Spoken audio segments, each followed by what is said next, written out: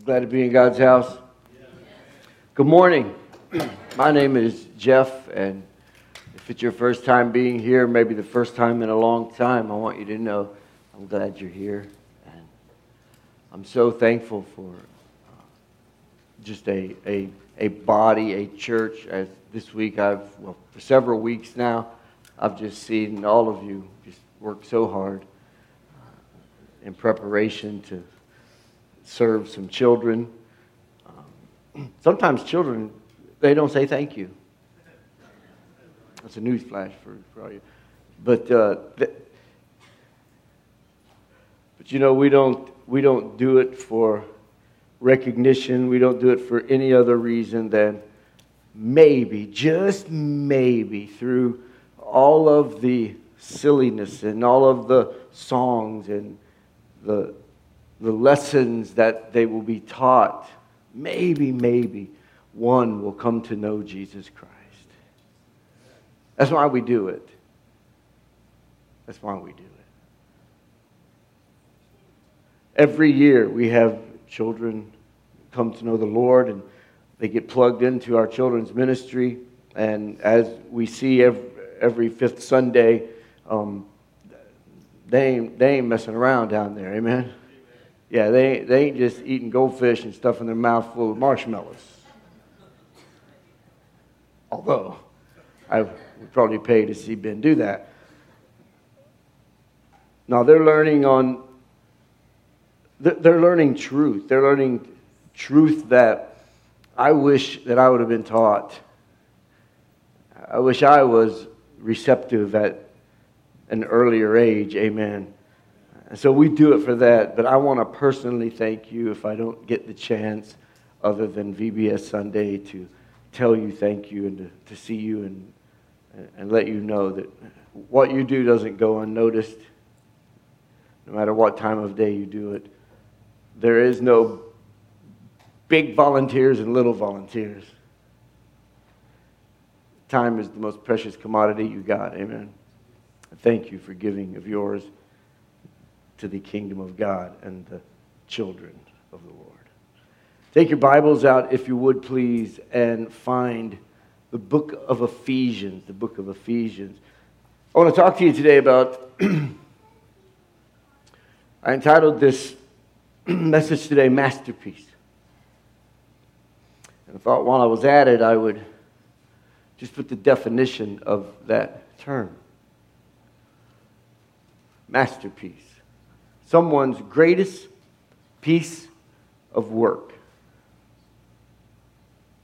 Masterpiece. We are God's masterpiece. Amen. Somebody say amen. Now you got two choices today. You can be all tired on me, which I know you are in body, but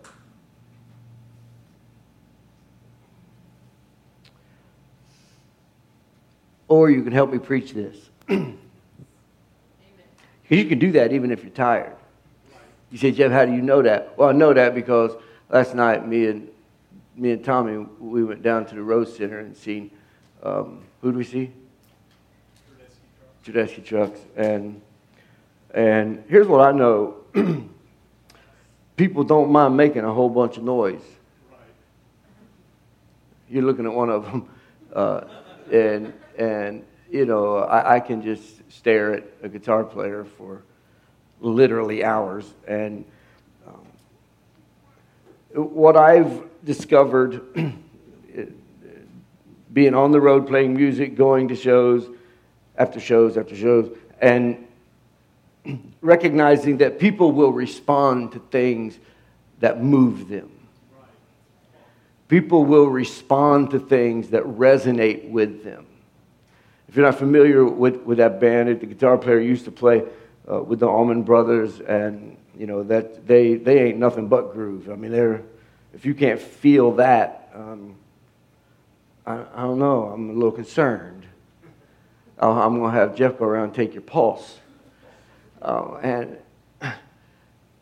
it's just amazing to me to watch folks all of a sudden turn religious or kind of shut it down when it's time for the message or the time for when Trey scales it back and just have a couple guitars and bass, whatever. It's funny. It's funny how we don't want to. We sing lower. Anybody with me still? We sing lower. We do. Man, it's the message. It's the words. It's the truth that's in those lyrics. And I just believe that we as human beings, God has designed us to respond to things that move us. So I'm just going to pray today that something said will move your heart today. Masterpiece.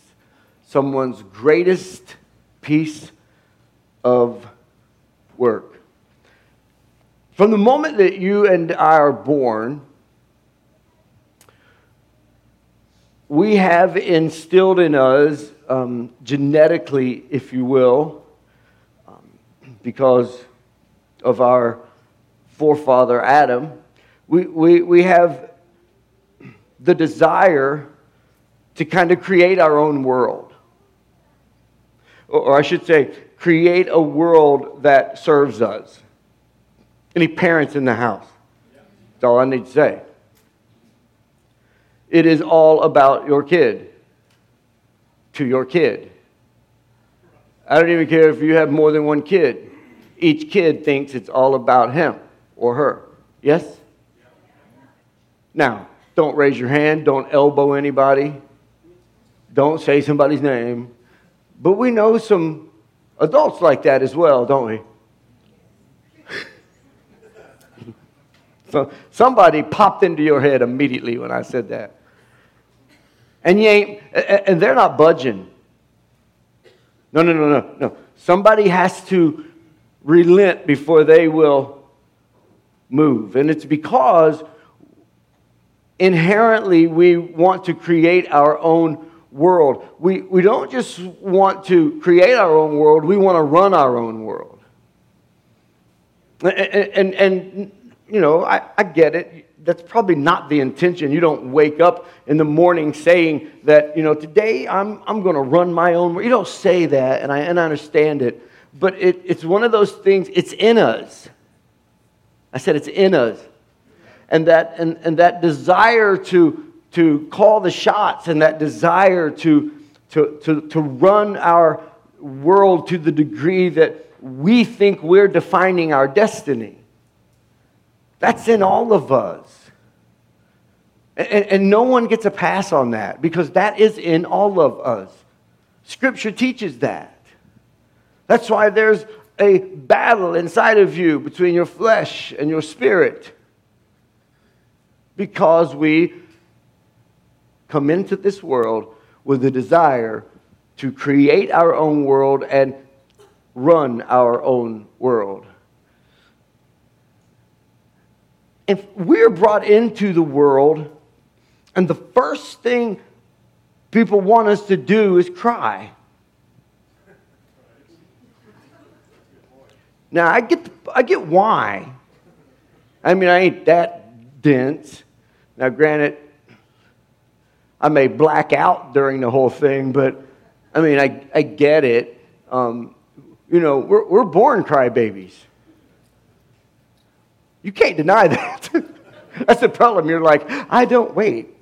Yeah, we're kind of born that way, and what happens is over time we kind of want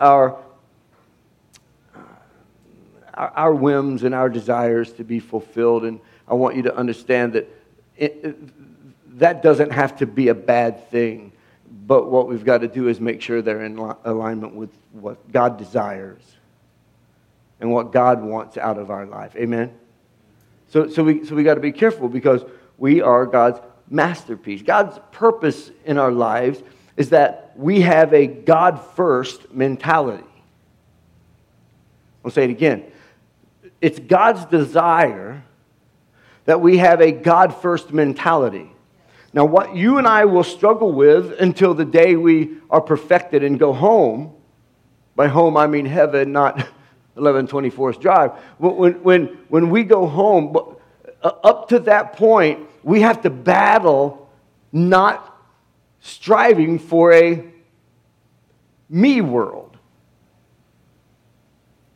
It's a clash. It's a constant head butting. It's a God. He desires a God first mentality, but we struggle with a me first mentality. Now, listen. Here's what I know. I know it doesn't apply to anybody in this room, but just go with me so that the people that are going to listen via podcast, they're going. I know you guys already got this, so just listen. Just listen and encourage me, and we'll go home here in a minute.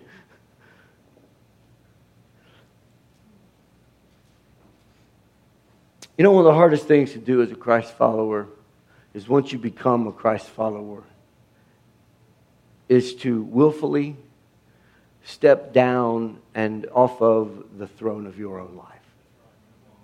It's one of the hardest things. We call it surrender. It's one of the hardest things to do. And it's hard to do because we have a me-centered mindset many times. And genetically speaking, we have been created to want to design and run our own world. And it's very, very hard. I don't think I would get anybody to argue with me on this. It's very, very hard to just let go.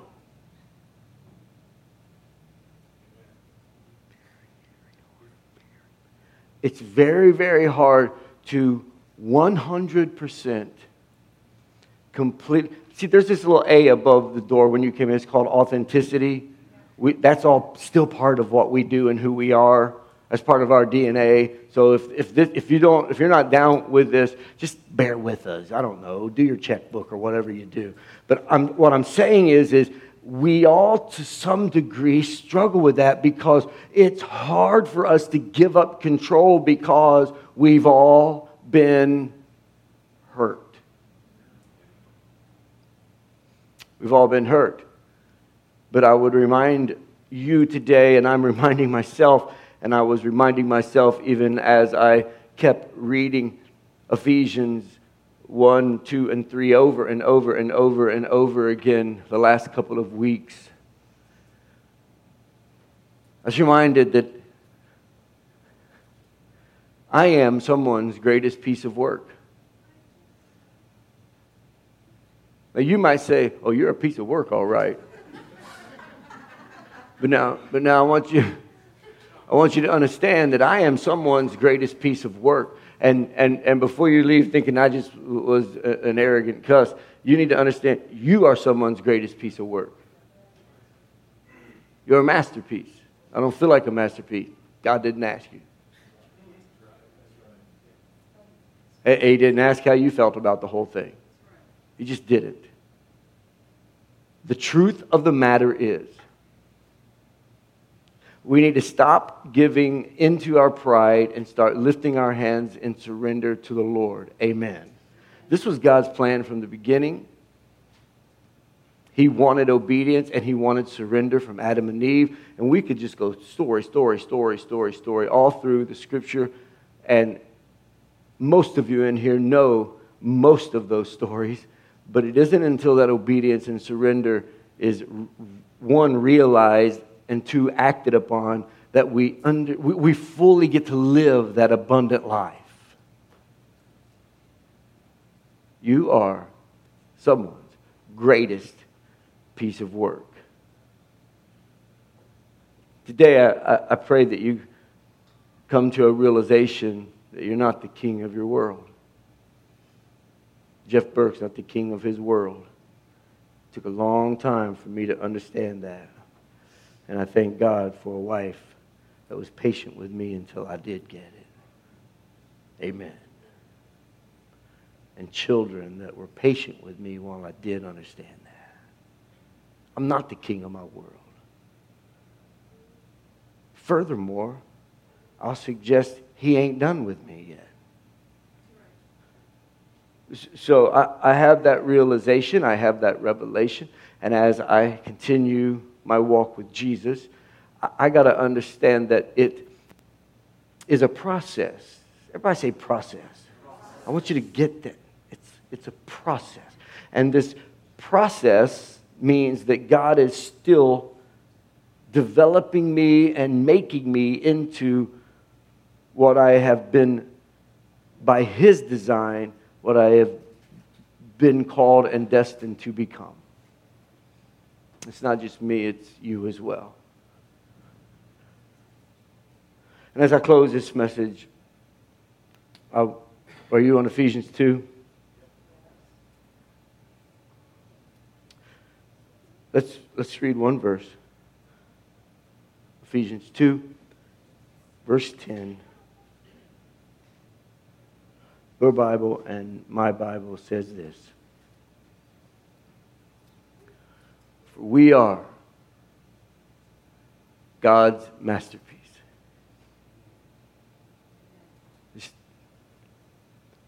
We are God's masterpiece.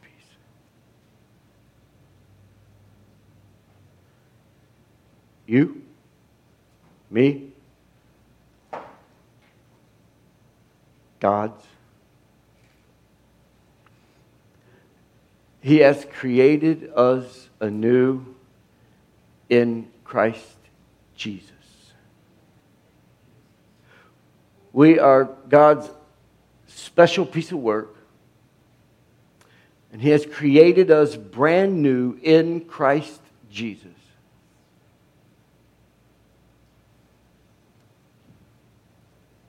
So that means he had a reason. And this is what I want you to get today. So as a close, so we can do the good things He planned for us long ago. Sometimes I think we read the Scriptures too quickly. Would you join me in saying this verse aloud? Feel the weight of it. Just read it off the screen. And feel something begin to resonate inside of you as a deeper understanding because of the power of the Word of God. Either reminds you or informs you for the purpose of transforming you. That you're a masterpiece. Read it with me. For we are God's masterpiece.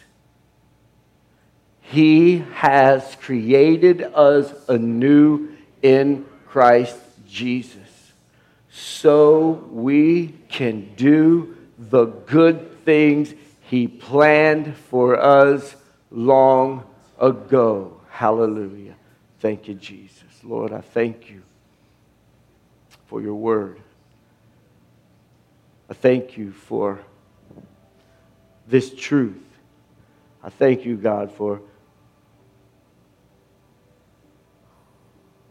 the cross and the empty tomb, the picture that Trey painted for us. Oh, what a price you paid to make me a special piece of work. I thank you. I give you praise. I give you honor. I pray that men and women will just feel this, own this, remind themselves of this, because this is how we continue to grow in the image of our King, Jesus. And the church said, amen. God bless you.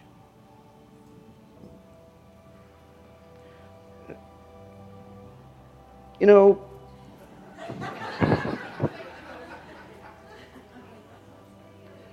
I own every season of Columbo. You know, here's the thing. That's the end of the message. Let's go back to the beginning of the message real quick, if that's okay, because we have to understand how we got here. Yes? We got to figure out how I'll let you catch up to me because we got to understand how we became God's masterpiece, His special creation. Again, we've got a challenge. We've got a challenge before us. The challenge that we face in coming to terms with the fact that we're God's workmanship is that it's going against every bit of pride and that whether you know it or not, that is the sin that doesn't let you and I see our sin. And this surrendering just goes against everything that's in us. That's why there's such a freedom in surrendering. Because, deep down we believe we are responsible for our successes. Come on, somebody. And I'm not saying that you didn't do the right things and you didn't make good decisions. I'm not implying that at all. But hear me, please. Some of the most powerful people in the Scriptures, the smartest, the best at what they did, when they took things into their own hands, it didn't turn out well. That's why we need to ask for the potter's wheel. And the thing about pottery, which I only know when I watched the guy do it, several different places. The first time I seen somebody do it was at that park up in Huber Heights where we used to take the kid and they buy candy for a penny, and that shouldn't be there because that adds up when you're doing it at a penny at a time. That's not important right now. But when I seen, them making the pottery, they're doing, and if there was anything in that as the wheel's spinning and the hands of the potter are squeezing it at the right place, pushing it out a little bit here and a little there, when it wasn't turning out the way he thought it should, the potter would take that clay and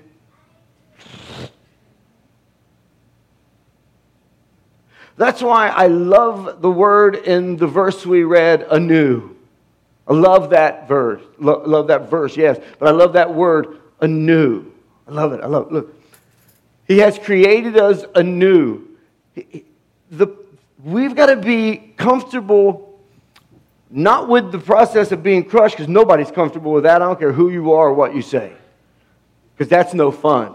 But we got to be comfortable with the surrendering part, so that we can become the greatest me I can become and you can become. Are you feeling me? Okay, so to become God's masterpiece, there's a process that is involved. And we've got to remember, we didn't make ourselves, God made us. Therefore, we need to work off of God's blueprints. God had a specific set of blueprints for Jeff Burke, and He's got a specific set of blueprints for everybody in this room. Amen. There's a specific set of blueprints. Well, you know what? I'm not liking my set of blueprints. I will remind us again, God didn't ask us what we wanted to be when we grow up. God knows, based on how He created us, how we could be the most impactful in the kingdom of the living God. He knew that. Therefore, there are blueprints that we should work off of, because God made us. We didn't make ourselves. My father was a master carpenter. I worked with Dad quite a bit. When I first, every summer I worked with Dad. Realized real quick, this is hard work. There's got to be an easier way to make money. And all I did was push a broom and fetch a tool that really didn't exist. Anybody know what I'm talking about? I'm not bitter. I'm trying to get over it. But there's a root that takes hold every now and again when I'm reminded, Dad, either call it what it's called. Don't have these little nicknames for your tools.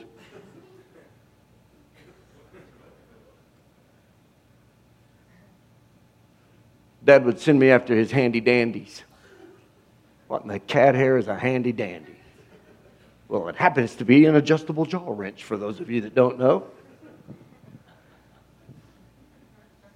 Dad would lay the blueprints out. My father had a 6th grade education, and he was a genius. He could read blueprints better than he could read English. He would look at the blueprints. What Daddy never did was Daddy never said, once the homeowner approved the blueprints, you know what? Jeff, I don't like this. Let's take the wall out here, and let's take the wall out here. And you know what? We're going to make an addition back here, and we're going to add this to the big picture. And we're going to, and you know what? There's no need for that. They don't really need this. They don't need a rec room. They got too much recreation as it is. So you know what? We're going to turn that into a study. So we're just going to move that out of the way. We're going to put this over here. Dad wouldn't be on the job very long. What Dad understood and what I'm learning to understand and what I'm trying to convey to you today with the best of my ability is because we are God's masterpiece, because we are someone's special creation, there's a blueprint for our life. And as I closed the message with the ending, you are a masterpiece. Embrace that. Stop running from that. Stop letting the voices in your head remind you of what you were. And work off of God's blueprints. Jeff, if I knew what God wanted me to do. We're not talking about life callings here. What we're talking about is you becoming the best you as God has designed it. And all through Scripture, it says, and this is God's will for your life. And this is God's will for your life. And this is God's will for your life. That's the blueprints. And this is God's will for your life. He's not going to give you plans to build something before you can't get, and before I can't get the little parts right. It's many times because of God's workmanship in our life, because we are His masterpiece, and He's got the plans, and all of our efforts will fail if they are not in accordance to His plans. We can't remake ourselves. I believe this is one of the reasons why people are so self-condemning. In their mind, what they want to do is, this is my opinion, you don't have to listen to this. But experientially, what I'm telling you is, after talking with hundreds and hundreds of people, what I've learned is, if they put themselves down and then they start over, they feel like it's anew. And so they continue and they, you know what, bam, I'm useless, I'm no good, and they just start reminding God of a bunch of stuff. And then they start again, but nothing's really changed. You're still working off of the old Jeff blueprints, not God's blueprints. Because it's a God-centered world, not a me-centered world. Consider Abraham, if you would, please. Genesis 12, 1 through 3. Your Bible says, now the Lord has said to Abram, later named Abraham, get out of your country. Well, that's an intro and a half, isn't it? God said to Abraham, get out of your country. Leave your family. Leave your father's house and go to a land that I will show you. Verse 2, please note. God said, I will make you a great nation. God says, I will bless you. God says, I will make your name great. And you shall be a blessing. Verse 3, I will bless those who bless you. God still speaking. And I will curse him who curses you. And in you all the families of the earth shall be blessed. Thank you, Jesus. 7 promises are given in that short passage. 7 promises. You can look it up. I don't care what version you read it out of. There's 7 promises. One was that his name would be made famous. Now, how was his name going to be made famous according to God? Because Abraham was pretty famous as it was. So if you use the template of Ephesians 2:10 and lay it over this passage, what God is saying is you have got a framework built. You've used some blueprints and you're wealthy. You're established. I would even say famous or well known at the least. But what God needs from you and I is the complete obedience, even when we don't understand it, so that we know we're working under God's blueprints and not our own. So Abraham had to do everything mentioned in these scriptures, but now get this, but he had 7 promises to hang his hat on. Amen, Jeff. You got to get that. That's important. His name was made great not because of who he was. It wasn't because of he was distinguished. It wasn't because he had a bunch of land. His name would be made great because he heard the voice of God and he was faithful and he moved when God said move. And he did what God told him to do. Now, you Bible scholars are all telling me how he messed that up.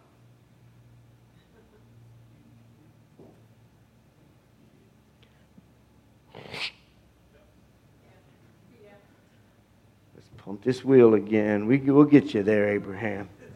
We'll get you there, Abraham. We'll get you there, Jeff. We'll get you there. We'll get you there, Ryan. We'll get you there. We'll get you there, Rob. We'll get you there.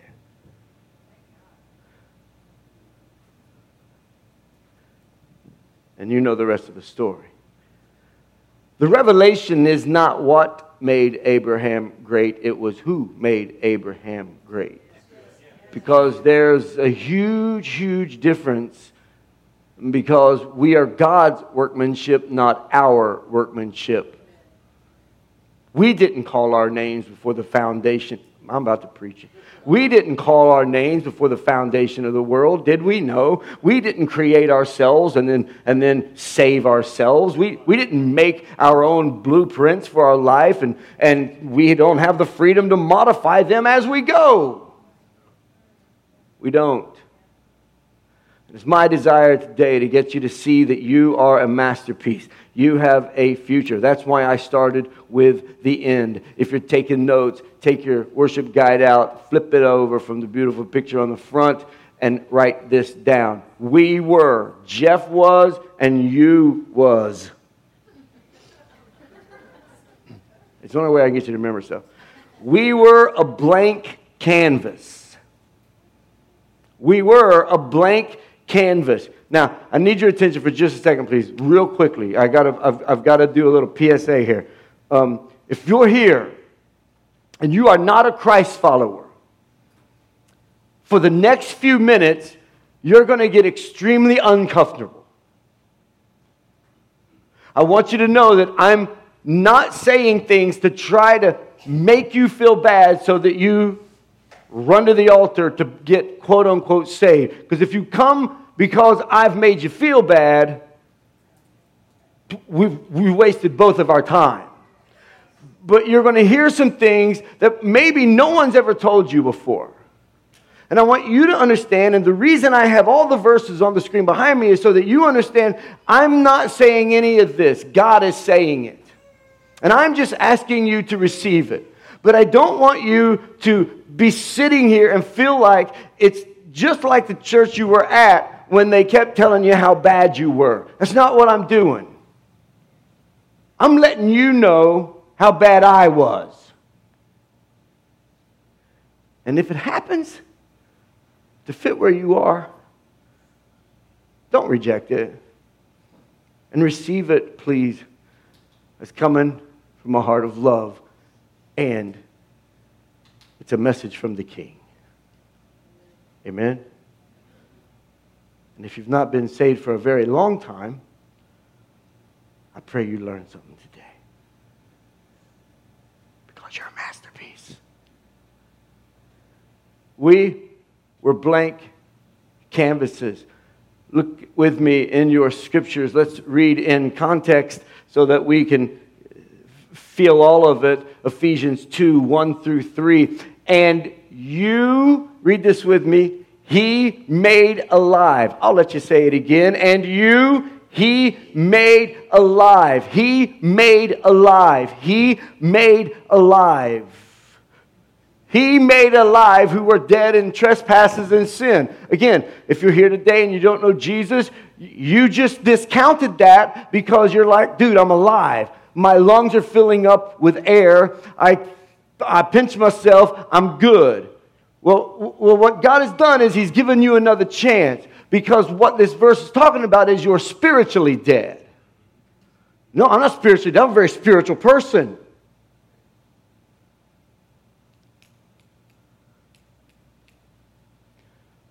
We got to work off of God's blueprints.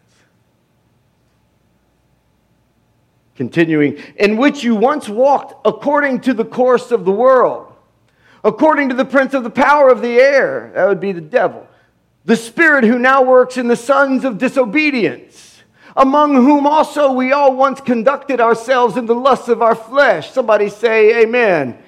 Fulfilling the desires of the flesh and of the mind, and were by nature children of wrath, just as the others. Who are the others? The others are all the folks who did not know Jesus Christ. All of the people in history, biblical history, extra biblical history, all the people in recorded history that shook their fist to the sky and said no to the drawing of the Spirit of God to become a child of God. You can't have it both ways. You are either a child of wrath or sin, or you're a child of God. Amen? When I was a kid, man, growing up, and again, it's not about me, I just know me. I know you too, but you probably don't want me telling your story. You're welcome. When I was a kid, the church I was raised in, Pastor John Daly was his name. Some of you know him. Knew him, excuse me. Pastor John Daly would get up, or my dad would do this. We'd have testimony nights. Testimony nights. I ain't gonna lie. I learned way more about people than I ever needed to know as a kid. Amen. Amen. Yeah. I didn't need to know you robbed a carryout. Could have went my whole life and not known that. Didn't know you were doing time. People would give their testimony about their salvation. Now, hear me, please. But they would all start at the same place. Jeff, where would they start? They would start by telling what we just read. Now, this is important because I'm not making light of or making fun of testimony night. I've been reminded by God that every time someone would truly give a testimony and not do it for themselves or for show, somebody help me here.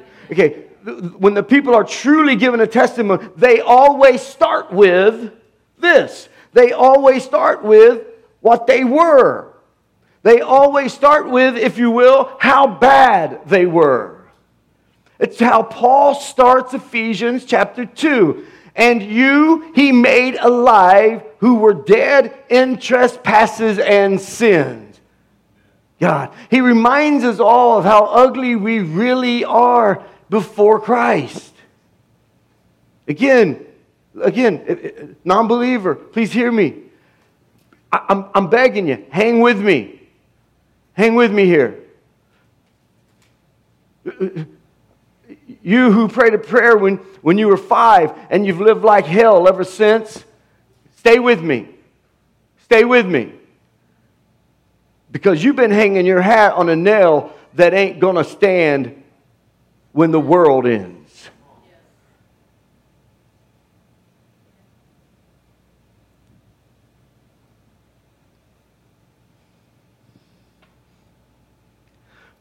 We need to remember where we came from. We need to remember what God delivered us from. Now, because of where we were and who we were, we are to God a blank canvas. But we were dead in sin. We felt alive, but we weren't. And you and I both know that it doesn't mean the physical death, although through Scripture we learn it will lead to a physical death. But it's a spiritual death. It's a spiritual death. And I know it's a graphic picture sometimes to get in your mind, because even the word dead can conjure up things. I've done a lot of funerals, man. And even the word dead, in our mind, it conjures up that which was. It conjures up coldness. It conjures up in our mind the colorless, lifeless man suit that we were in while we lived here below.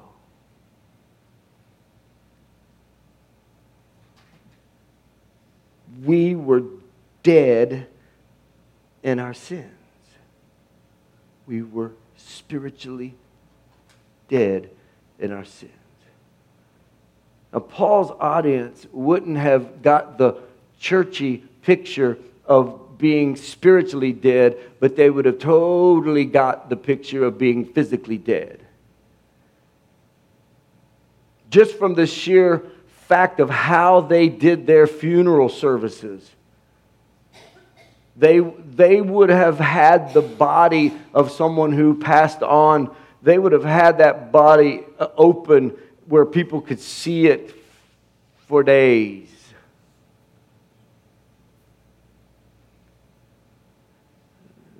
The word dead here, just literally translated, just means separation. Separation. In context of our verses, it means we were separated from God in our trespasses and sin. We were separated from God. Anybody in the house glad that God didn't give up on them? My God,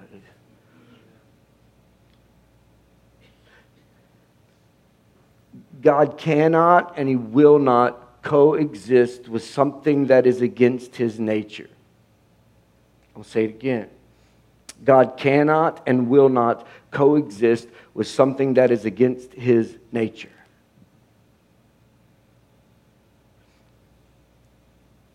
That separation from God, as I realized after I got older, that was what those elder saints, that's what they were talking about when they were giving their testimony. They weren't doing it to paint an ugly picture. They wanted to communicate, this is what I was. I was a blank canvas that was dead inside. And I was dead because of the separation between me and God. So this is why God had to provide a solution to the problem. His name is Jesus. We sang about Him earlier. See, Jesus was without sin.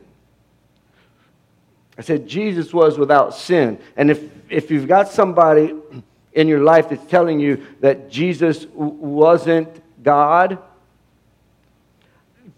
feel free, give them my email. I'm not going to hammer them. I promise you I won't. But I will sit down with them and through Scripture show them that Jesus was 100% man and 100% God. And 100% perfect. And 100% free from sin. Listen, we needed a pure sacrifice to be covered. We needed a pure sacrifice to be. If you've been in church long, you know the story of the Passover, right? You've got to have the perfect lamb that needed to be slain, and the blood needed to be shed so the death angel would pass over your door. You're familiar with that, right? Yes. I want you to notice how Paul strategically causes us to look backwards to before we were saved. So if you're here today and you are a faithful follower of Jesus Christ, just be reminded of who you were and feel free to shout till the windows blow out. And if you're here and you don't know Jesus, my assignment today is to be completely honest with you. Here's the way Paul tries to bridge the gap. Verse 2, in which we once walked according to the course of this world. In other words, you weren't using God's blueprints, you were using yours. You were running with the masses, not against. According to the prince of the power of the air, the spirit who now works in the sons of disobedience. In other words, do you see that you were dead, walking around dead, getting a job dead, getting a college degree dead, getting married dead, having babies dead? Because of separation between you and God. You're like, man, you're gonna have to modernize this up because the world ain't going to hear a message like that. Oh, you have no idea how hungry they are to hear a message like this. See, that's the problem. Everybody thinks we're okay. I'm not okay. I'm not okay. But God.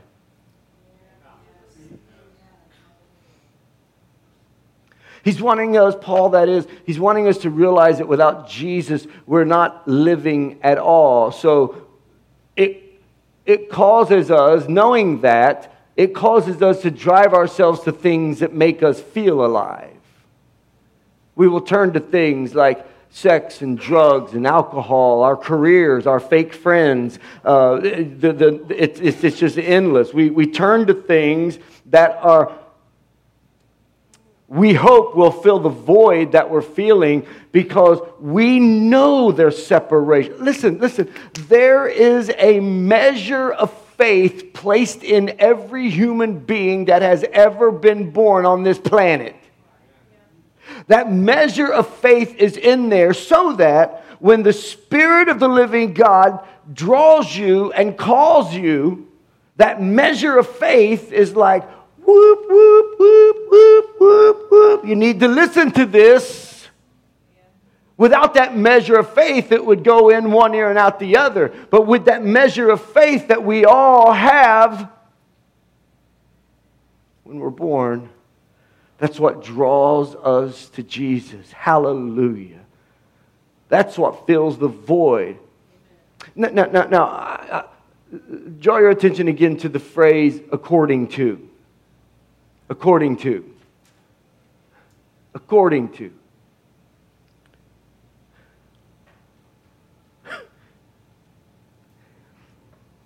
In Ephesians 1:4, it says, even before He made the world, God loved us and chose us in Christ to be holy and without fault in His eyes.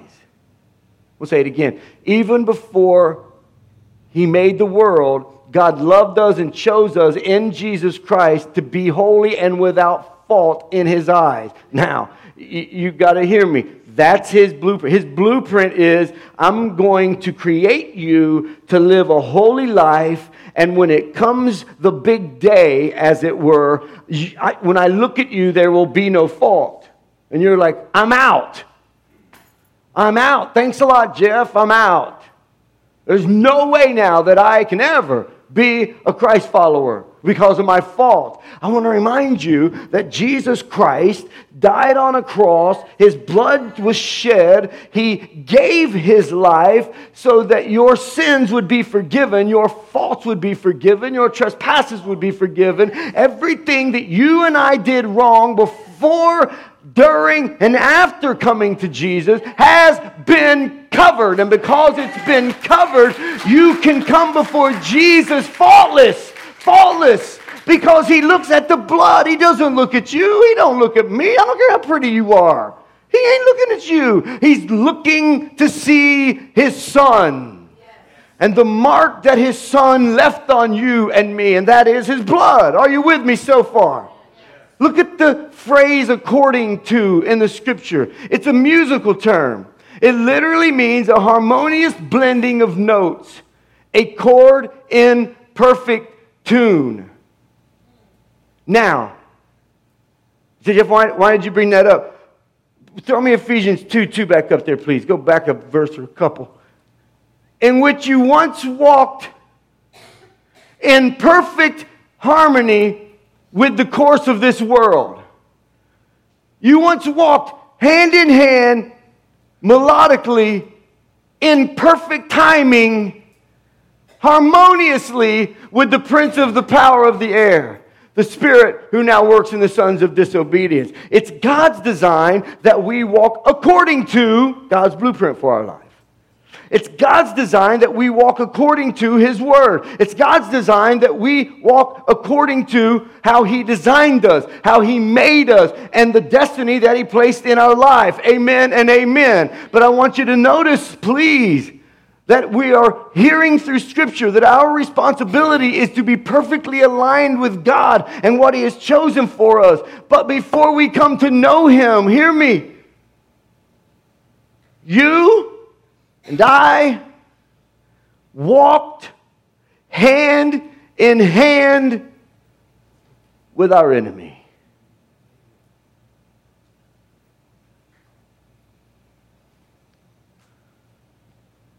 If you're here today, Jesus is not the Lord of your life, and you've never had that life-changing moment.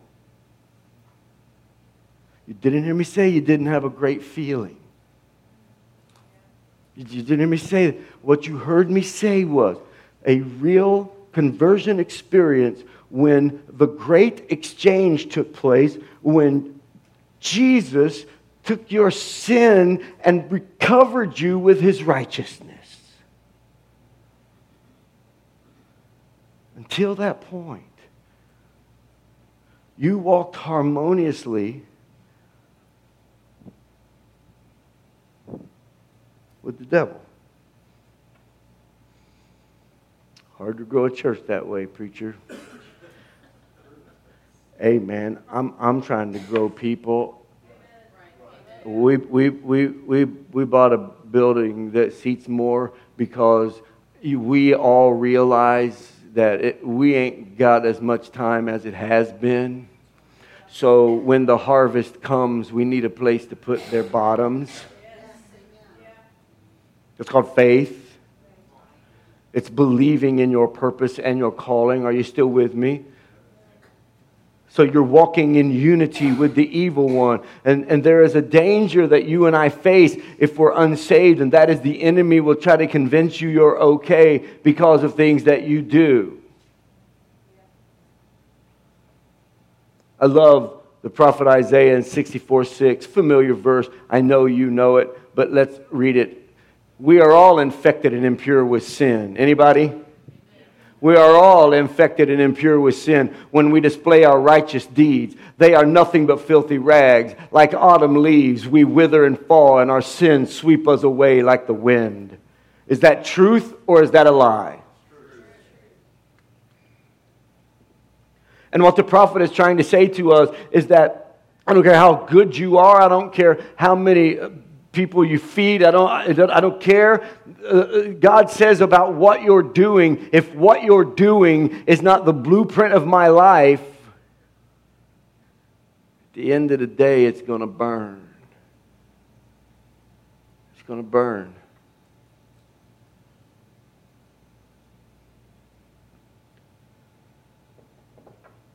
This is why very successful, influential people are hard to win to Jesus. They don't need him.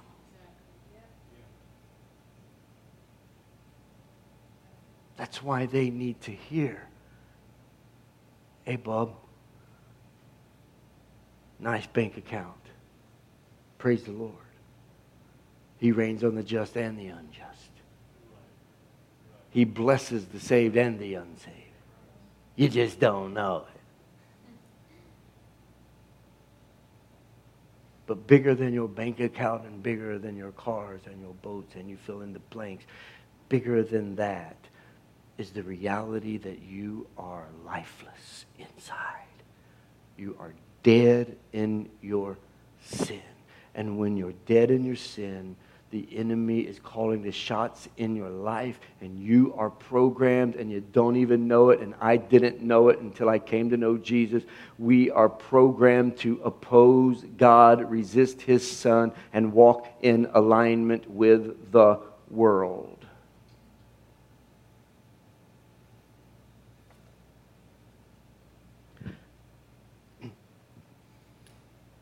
I know I heard it years ago from Leonard Ravenhill. And he asked the question, oh, you say you're saved? What are you saved from? What are you saved from? So I did, as I do regularly, an impromptu polls. Folks I know who are Christ followers that know they're not going to get a lecture if they answer wrong, quote unquote. I just want them to be honest, and when they answer honestly, overwhelmingly the majority of people, when I know they're Christ followers and I ask them, what are you saved from? What do you think they say? They say they're saved from hell. Saved from hell. Now, you and I, who have walked with the Lord a little bit longer, know that, man, no, I was saved from walking with the devil. I was saved from trying to fill that void with things that were unpleasing to God and were killing my life and my relationships and my family. But we need to mature past that. We need to mature past the I'm saved from hell part, because that's not why Jesus died. He didn't die just so you wouldn't go to hell. He died so that you could be in a relationship with him and his dad. That's why he died. So let's unpack this key thought. If you'll give me a few more minutes. You can't appreciate the significance of salvation without understanding what you've been saved from. I'm going to let that just sit there for just a second. Christians, devour this. When God gave me this, I wept. Those of you in the room that were raised up in church, you need to eat this up, chew it, swallow it, digest it, throw it up, and eat it again. Because you need to hear me. We need to know what we were saved from. And the answer isn't hell. And if you can say, I've been saved from my attitude, I've been saved from my sin, then every time that raises its ugly head, whatever that is that you've been saved from, when it raises its ugly head, it should drive you to your daggone knees. Because you were saved from it, why did we go back? Fair question. This is in your worship guide. Listen, I want you to, I don't care where you stick it, you need to be thinking about this every single day. you can't appreciate the significance of your salvation without understanding what you've been saved from. So consider the fact that we were dead in sin. We are a blank canvas. If you're taking notes, we were a blank canvas, but we became a masterpiece.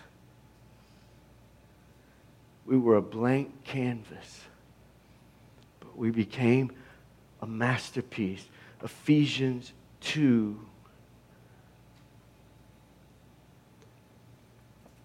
verse 4 and 5 says,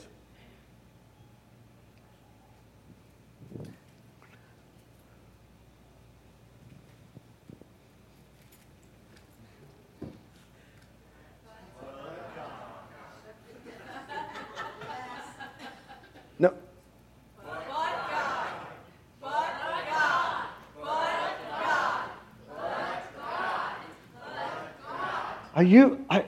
We were dead in our trespasses and sin. That'll lay me up for about 2 weeks. We were dead in our... No, I speak against that. We were dead in our trespasses and sin, but now get this. Is so rich in mercy that He loved us so much that even though we were dead because of our sins, He gave us life when He raised Christ from the dead. And it's only by God's grace that you have even been saved.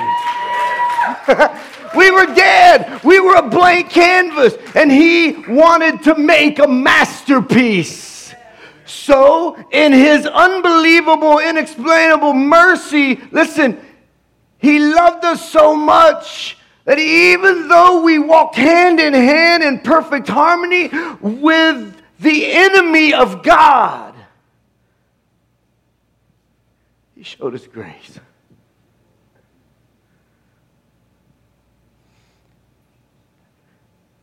And made us masterpieces. We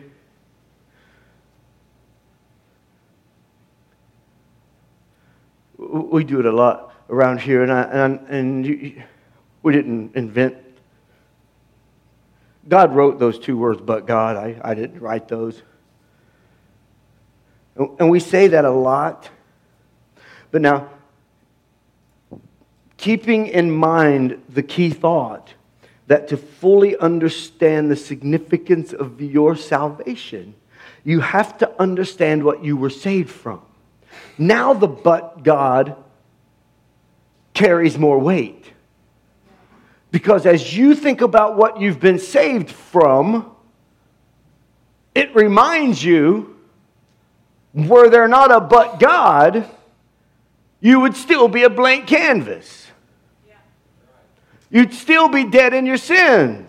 Jeff would still be dead in his sins. But God...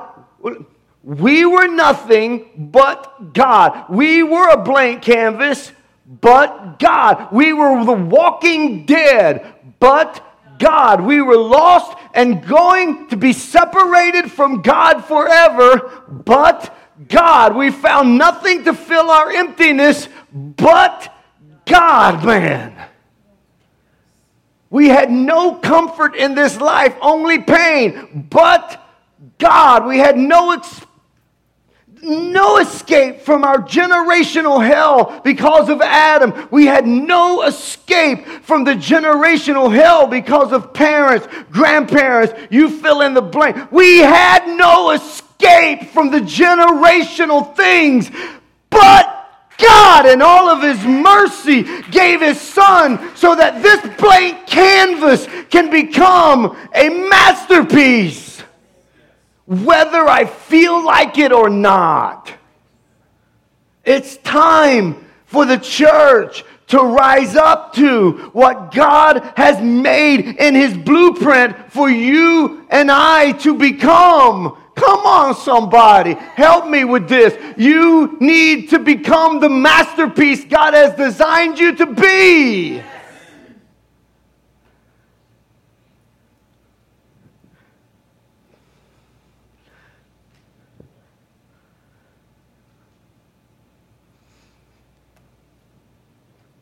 So when God laid that sentence on my heart, and I put the key thought part in there because I want you to give that much thought. He said this. Next slide. Here's what he said. In the process of salvation, there is a moment when everything comes together and you recognize two truths at the same time. Are you still with me? In the process of salvation, you and I get a revelation that there are two truths that simultaneously collide at the exact same time. Truth number one, you see on the screen. You cannot fill the chasm of emptiness on your own. You cannot fill the chasm of emptiness on your own. And that collides with, but God can. And when that collides, now you understand a little better why we should appreciate the cross, why we are absolutely crazy acting when it comes to the empty tomb. You begin to understand why you get convicted when you say things, do things that aren't like Jesus would do. You understand that. You understand that better because you have came to a realization that you had a hole that God could, that nobody could fill. The sex couldn't fill it. The needle couldn't fill it. The alcohol couldn't fill it. My God, nothing can fill it except God. And when we understand that, it brings us to life because we were dead. Dead. Dead. D-E-A-D, dead. We were dead. I want you to think back to when you were made alive. You still with me? Think back to when you were made alive. I'm going to close. Think back to when you were made alive. I like legit, I'm going to close. Now you're like, well, you lied to us last time. Think back to when you were made alive. Do you know that you received all? You received all the blessings of God when that great collision took place. Your Bible words it like you have received every spiritual blessing upon that time when you were forgiven for your sins. Think back to when you came alive. Think back and let it remind you that He chose you. You didn't choose Him. Let that remind you that He made you holy and blameless. We just got to live that way.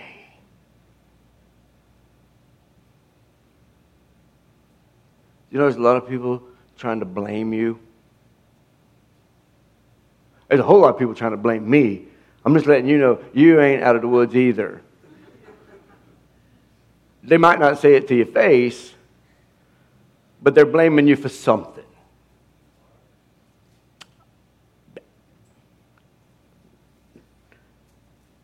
In the love of Jesus, knock yourself out. He said, Jeff, don't that bother you? Yeah. And then, while praying that it doesn't bother me, I remember there's a collision that took place. And the chasm that I had that needed man's approval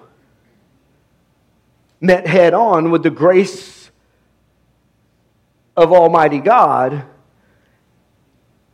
and the sting goes away. The sting goes away. Think about when you came alive. When God started to work on that masterpiece, He reveals His wisdom and His revelation to you when you come alive. He lavishes His love on you. Come on. He gave His Son.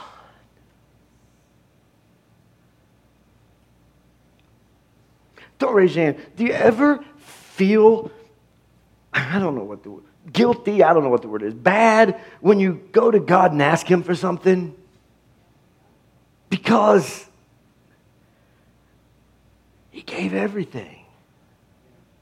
And when we said yes to Jesus, He gave us everything. I just hope you're hearing it. Will you think about this? Think about this, not just as I say it. Will you think about this as your day and your week goes on? It must sadden God. Hey, dads, you'll feel me on this one. Hey, grandpas, you'll feel me on this one. It must sadden God to go through what He went through to empower you and I, to enable us to live in victory, only to have us live weak, faithless, complaining lives. Dads,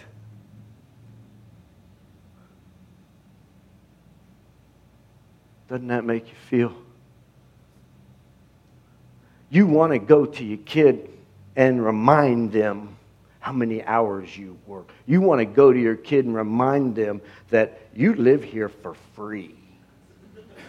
You want to go to them and tell them everything you've done. But you don't.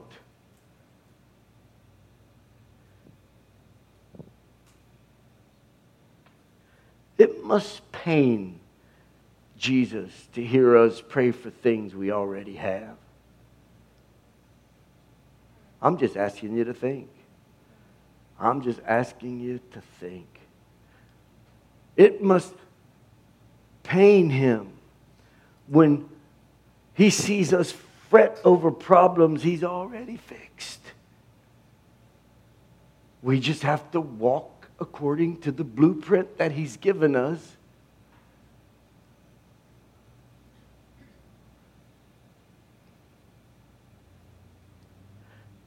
I wonder how it makes Him feel when we look up to the heavens and in desperation say, God, you've got to do something, when the fact of the matter is, a little over 2,000 years ago, He did something.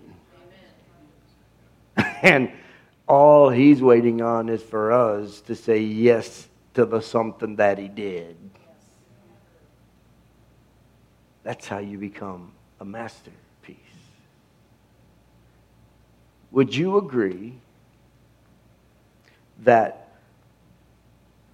don't raise your hand, would you agree, and if this doesn't pertain to you, man, guilt's not a motivator. I'm not trying to make you, I'm not manipulating you in the least. Please understand that. It may sound that way, but that's not what I'm doing.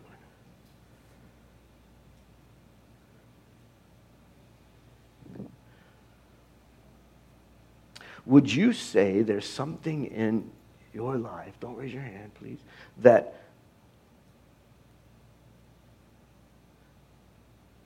through the power of God you need delivered from? You need delivered from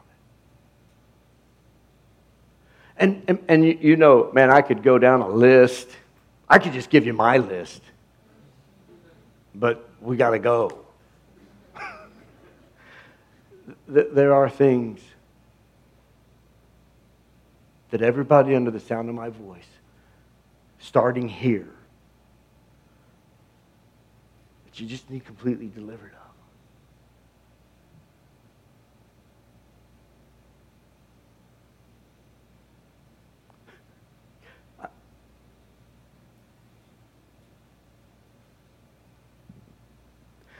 I've been known a time or two to do a little shopping online.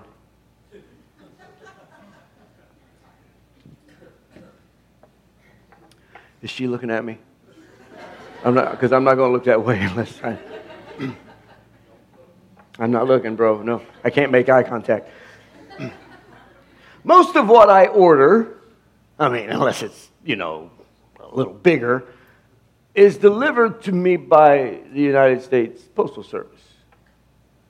T-shirts, I got a couple of those. But some things have to be delivered by FedEx or, UPS or IPS. Thank you. It took you a little longer than I hoped. Some things have to be delivered by special delivery, if you get it. And this is a true story, and it's happened more than once. Does it frustrate you a little bit when you get home from work, super stoked about the package that's on its way, and you find a yellow note on your door? Does anybody else want to kick the cat? I say that because we don't have a cat. I wouldn't kick it if we did. I think you get my point.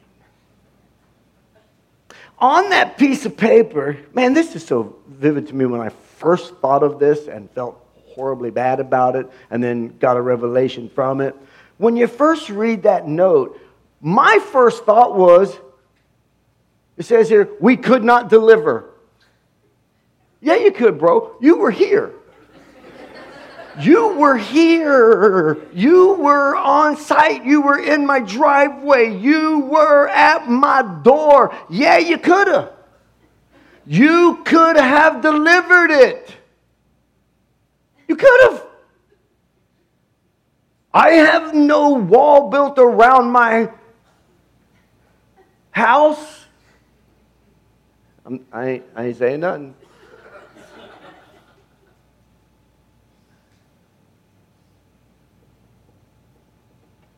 Not only were you there, you came prepared to deliver.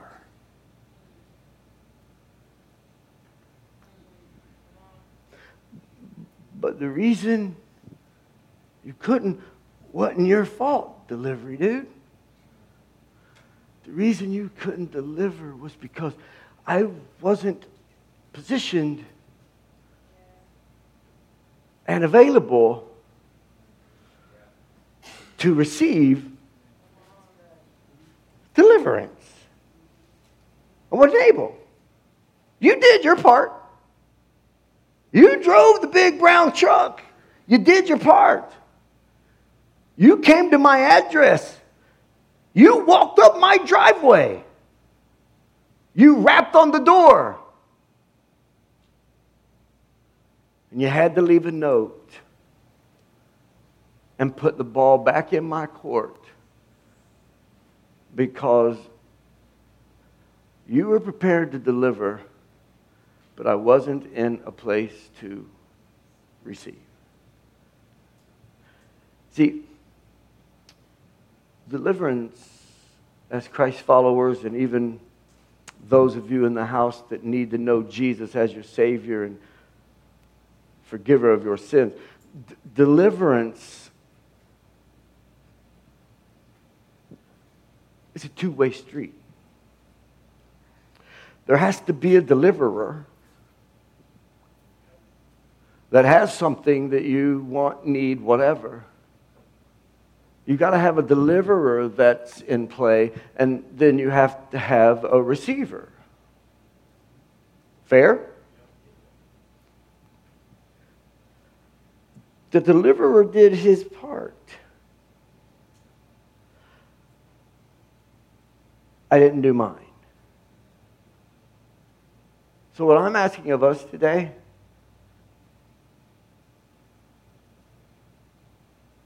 as masterpieces in progress, when you look at the blueprint that God has for your life, and you might only know the next step, but you know when it's the wrong step. So when you look at the blueprint of your life, in order to operate in that and with God, in step according to God and not according to the world. When you walk in step with that, if there's something that keeps you from owning that blueprint, loving that blueprint, walking in it with confidence, if there's something that's holding you back from that, you need it delivered. You just do. And here's what I know. The deliverer is here today. No, he is. And for some of us, he wants to deliver a package called salvation. When that big collision happens, when that big empty chasm that you have collides with God's great mercy. For others of us, we've got the blueprint, and man, we've almost got it, but there is that thing. There is that anger, that unbelief. There is that unforgiveness. There is that bitterness. I don't know what it is. But I'm believing what God says about me. I am a masterpiece. And I'm believing what God says about you. You are a masterpiece. And the only thing in the way is believing those two words. Lord Jesus, I thank you for your word. I thank you, God, that you have just made yourself known here today. Holy Spirit, I ask that you would begin to speak to our hearts in the beautiful name of Jesus Christ. Staying in an attitude of prayer. When I was in my office right before I came out here and worshiped with you guys, I was praying to the Lord. Like, God, I've been praying for 2 weeks. How am I supposed to end this message? I've got a lot of cans of worms opened here. How do you want me?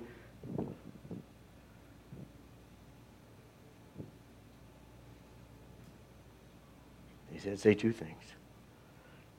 If you're here today, and you know that you're a blank canvas because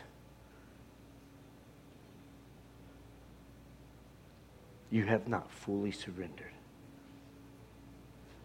to the great creator, the great artist, Jesus Christ. You know that. If you know the blueprint of your life is not being followed. You know that. The deliverer is here today. And if you are here and a believer in Jesus Christ, a follower of Jesus Christ, you would say you are saved. But you're battling. You're battling with feeling like you're a masterpiece. The reason you're battling is because you need delivered. If that's you, I'm going to ask you out of love. You know my agenda is never to embarrass, but this is how God told me to end it, and I'm not arguing with him. I'm asking you, if you're a follower of Jesus Christ and you know there is something that is going against your blueprint for your life, and you need it taken away today, now, the deliverer is here. Will you stand to your feet so that we can pray a prayer together and come into agreement together and let Jesus do what he came here to do? Who is it today that needs that deliverance? Just thank you, dear. Who else? Thank you, baby. Who else? In the back, thank you, son. In the back, thank you. Thank you, sir. I have so much respect for you. Who else? Who else? I know. I get it.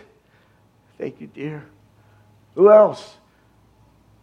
I know I follow Jesus. God bless you, honey. I know. Listen, I believe I gave him my life, but I didn't give him all of it because there's this thing that keeps coming up.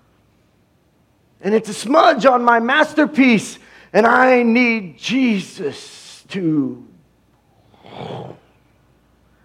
start kicking that wheel again and form me into what he's designed me to become.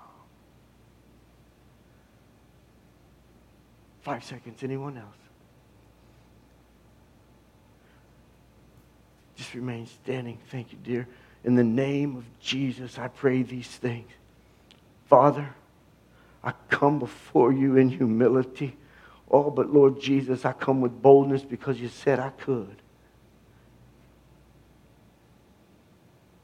Lord, me screaming at things that need delivered don't do any more good than you just doing what they've allowed you to do today.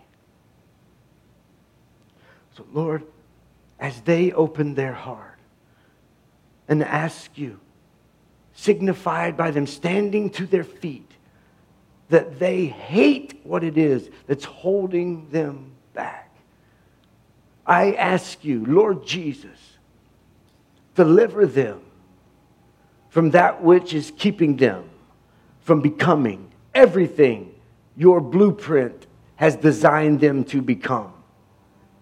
Lord Jesus, I pray that they would be so sensitive to whatever it is, that if it begins to even remotely raise its head, they will declare the name of Jesus Christ and declare that there was a collision that took place in July of 2019 where that got put to rest because the deliverer showed up and we were there to receive. And victory is claimed. We pray these things in the name of Jesus, the Savior of the world and the Savior of our lives.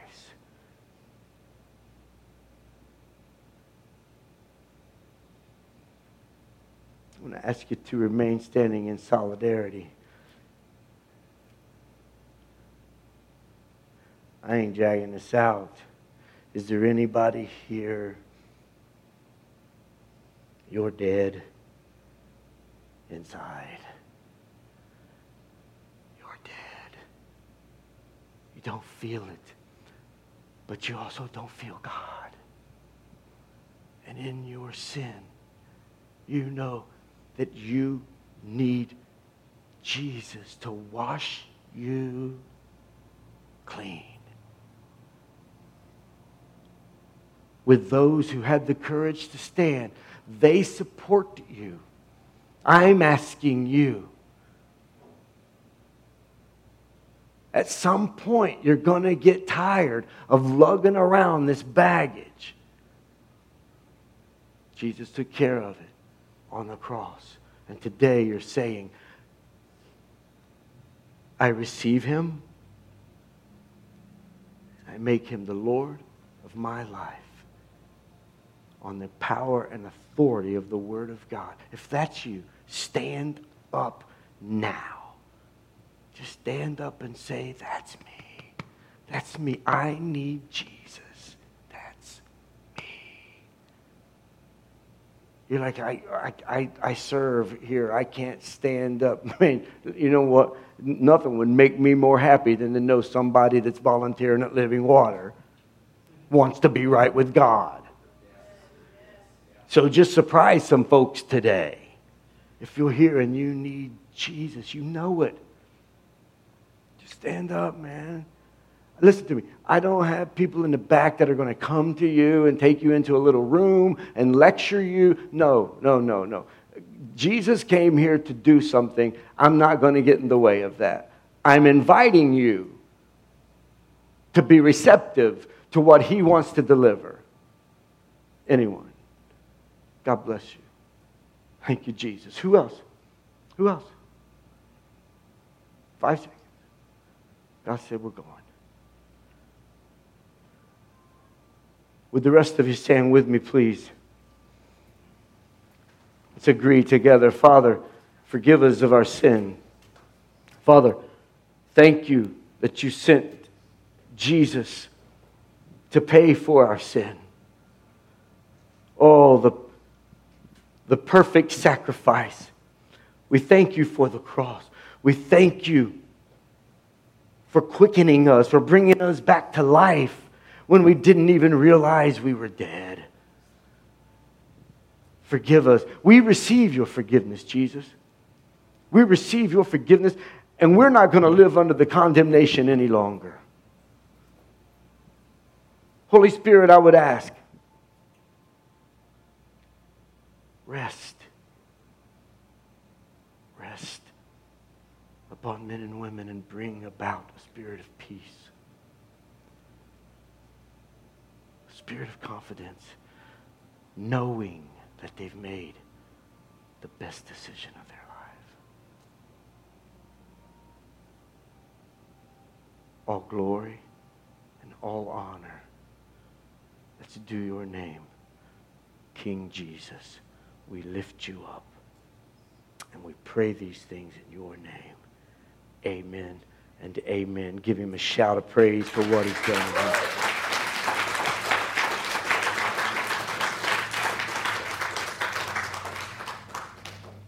Thank you for your attention. Thank you for hearing what God laid on my heart. Don't forget today. Come back. Give us a hand or two as we transform this place into the Wild West. We're halfway there already. I love you guys. Have a great week.